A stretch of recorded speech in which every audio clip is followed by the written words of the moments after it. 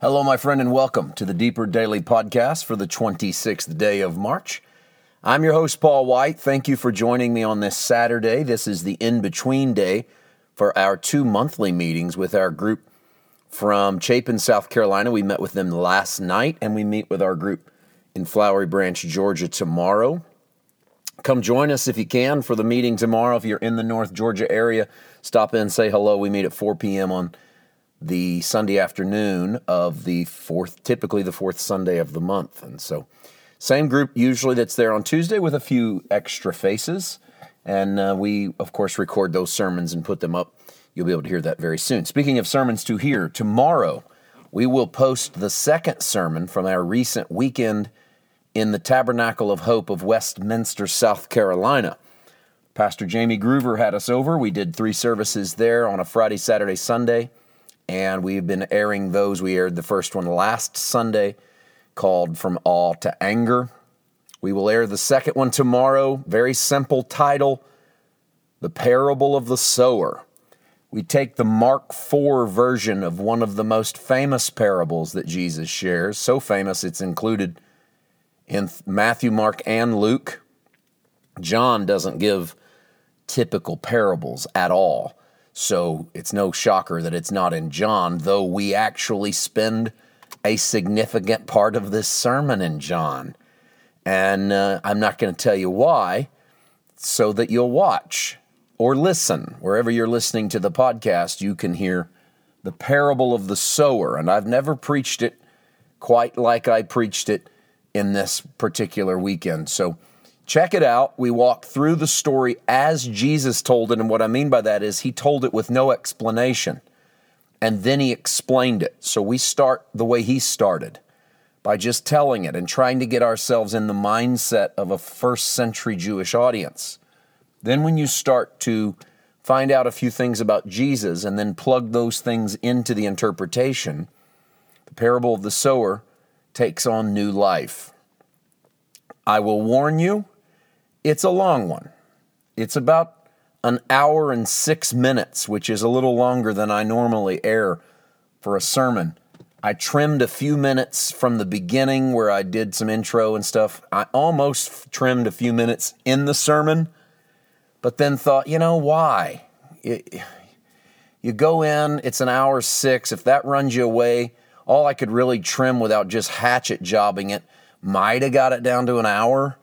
Are you really not going to watch because there's 6 more minutes? So there it is.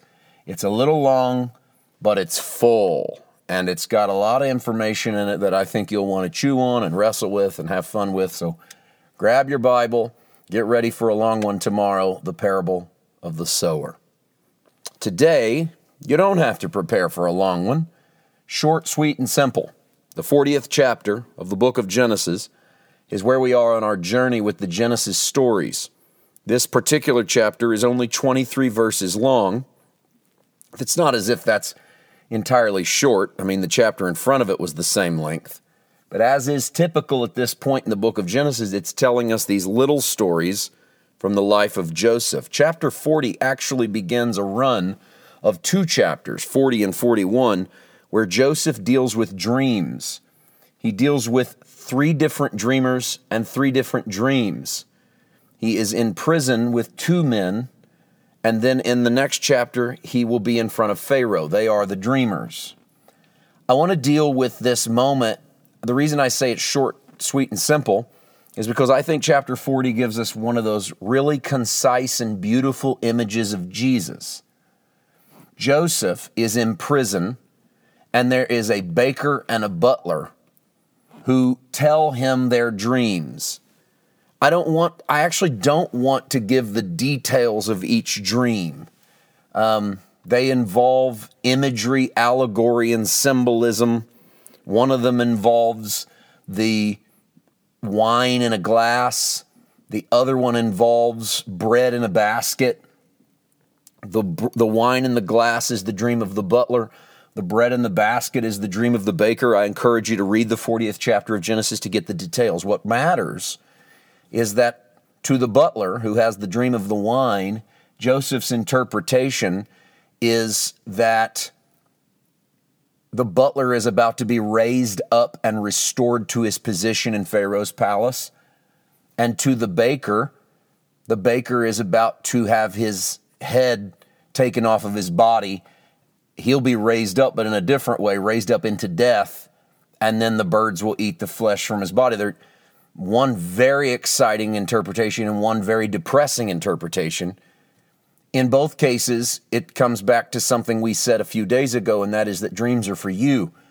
The butler doesn't dream about someone else, he dreams about himself. The baker doesn't dream about someone else, he dreams about himself. God speaks to each person. However, they don't know how to interpret the dreams because sometimes we need help understanding the symbolism.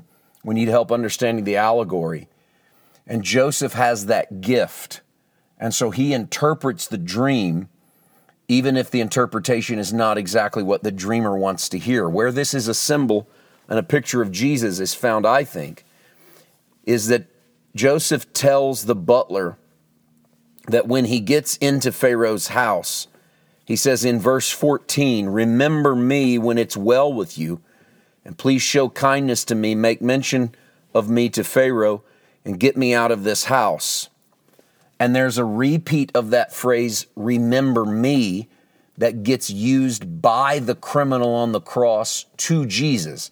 In the Joseph story, it's Joseph saying it to the butler. But here's Joseph in between two characters, a butler and a baker. One is a positive relationship. The other is a negative relationship. One will ascend upward. The other will descend downward. The upward ascension is to the house of Pharaoh. The downward descension is to death. In between is Joseph and a conversation that says, "Remember me." Joseph asking the butler, "Remember me when you get to Pharaoh so that I can get out of here too." On the cross, Jesus is surrounded by a positive and a negative relationship. One man mocks Jesus, makes fun of him. He descends downward into death. The other man holds Jesus up in high regard, accepts him, and he ascends upward. And before he ascends upward, he says, "Remember me when you come into your Father's kingdom." And the "remember me" of Joseph to the butler becomes "remember me" from the criminal to a new Joseph, Jesus, on the cross. And Jesus says, "Today you'll be with me in paradise."